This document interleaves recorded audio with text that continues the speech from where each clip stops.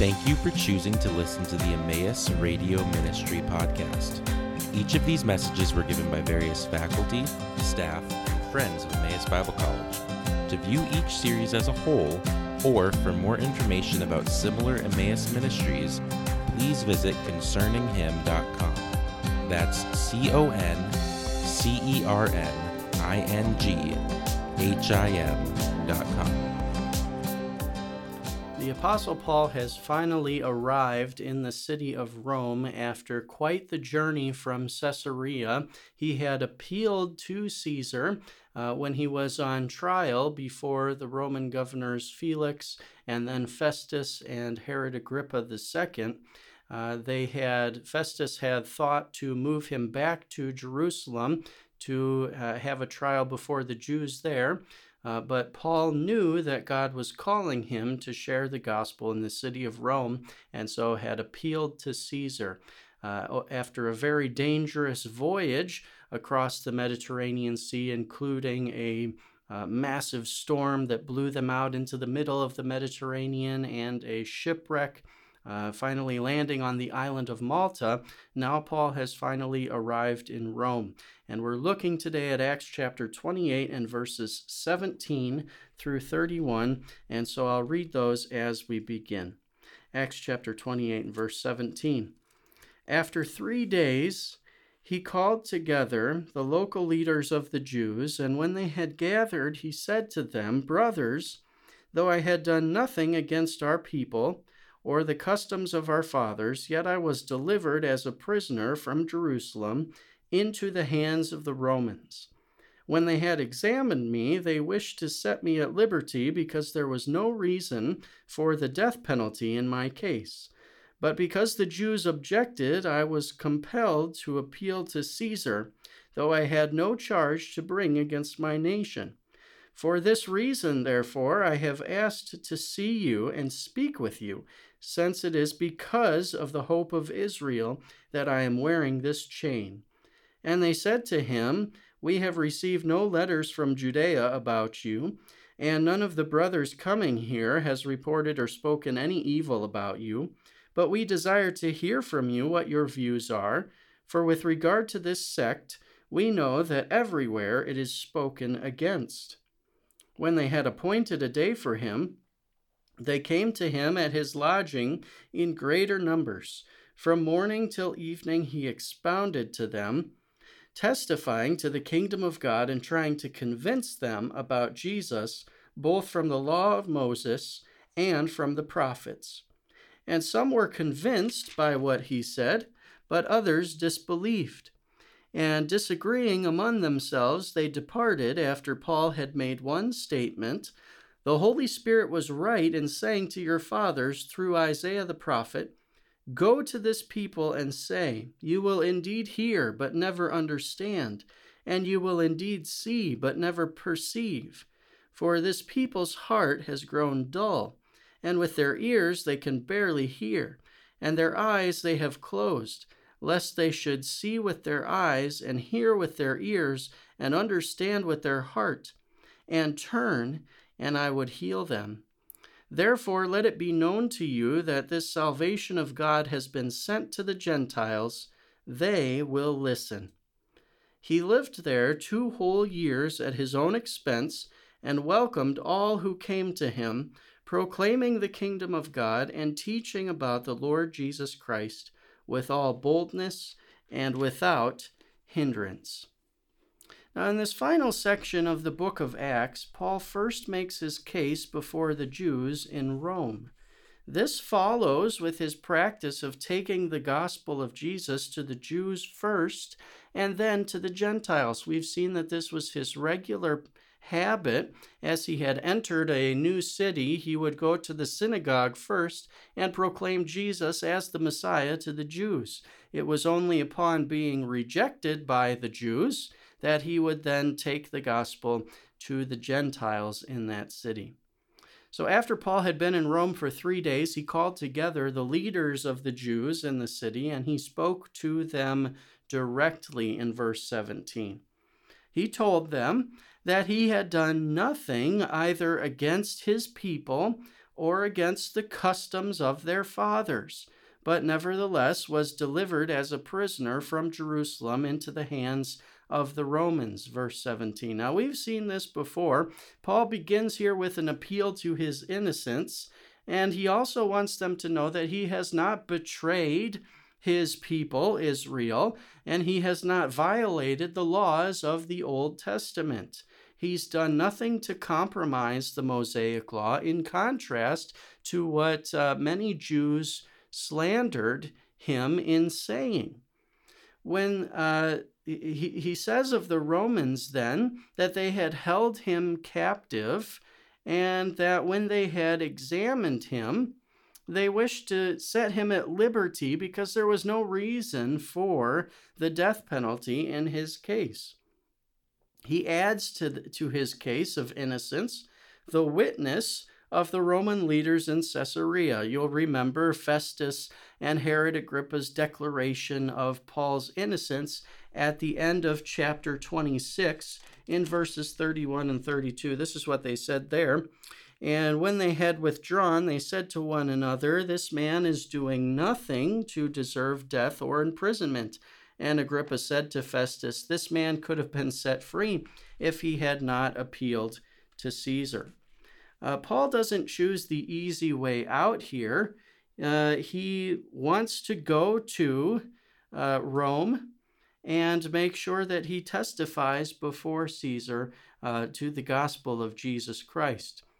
When the Jews objected to his being set free, Paul says, he was compelled to appeal to Caesar, although he had no charge to bring against his nation. He just wanted to be exonerated of the charges that the Jews were bringing against him, he says in verse 19.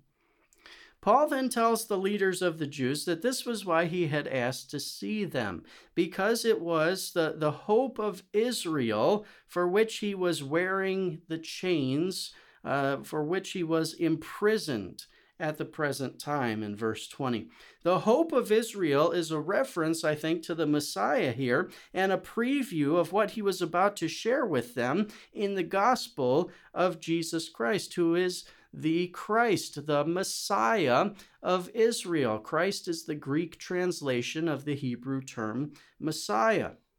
The Jewish leaders responded that they had not received word from any Jews in Judea about Paul, and there had been no one from Judea that had come to report about Paul or speak any evil about him, in verse 21.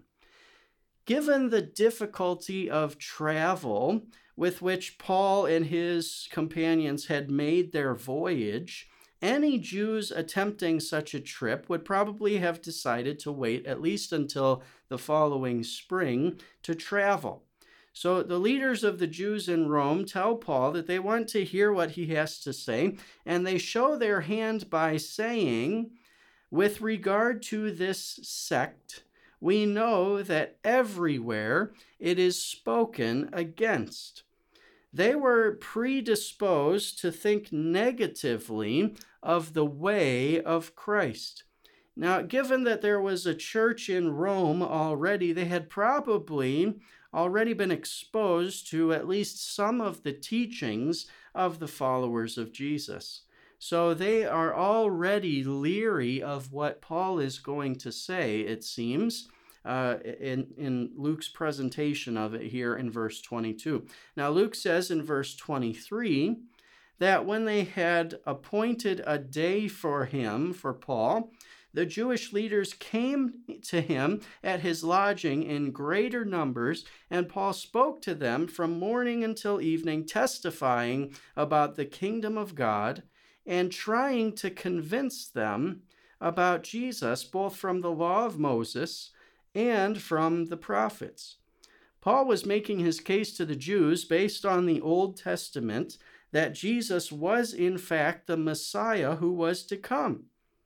Now the result was that some were convinced by what Paul said, but others did not believe. This is the consistent response to the gospel of Jesus Christ, and we see this throughout not only the book of Acts, but throughout the New Testament. Some believe when the gospel is presented, and others do not. Now, this would be a good moment for us to reflect on whether or not me personally, you, the listener, have believed in the gospel of Jesus. Do you believe that Jesus is the Son of God, eternally existing from before the creation of the world, and that in time he was born of the Virgin Mary, lived a sinless life, suffered and died on the cross to pay the penalty that your sin and my sin deserved? Do you believe that Jesus rose again from the dead and today offers forgiveness of sins to any and all who believe? Do you believe that he is the Messiah, the Anointed One, the true King of Israel, and indeed the true King of all the earth? This is the good news that Paul preached, and it is the only way by which we can be saved. Now, you may have listened to one radio message, or you may have listened to this entire series up until this point. But the question that you need to consider at this moment is, have I believed this message? Have I trusted the good news that Paul preached, the good news of the Lord Jesus Christ? Faith in Jesus Christ alone leads to salvation. Now, the Jews, after hearing Paul present the gospel, disagreed among themselves and departed when Paul had made this statement. The Holy Spirit was right, he said, in saying to your fathers, through Isaiah the prophet, go to this people and say, you will indeed hear, but never understand. You will indeed see, but never perceive. For these people's heart has grown dull, and with their ears they can barely hear, and their eyes they have closed, lest they should see with their eyes and hear with their ears and understand with their heart and turn, and I would heal them. Notice that Paul attributes the voice of God in this passage, and he's quoting from the Old Testament from Isaiah chapter 6. He attributes the speaker here of these words, the words to the Holy Spirit. The vision that Isaiah received then was given by the Holy Spirit. Now, Isaiah sees the Lord enthroned in heaven, seated on his throne. And yet, he says here that this is the Spirit of God speaking.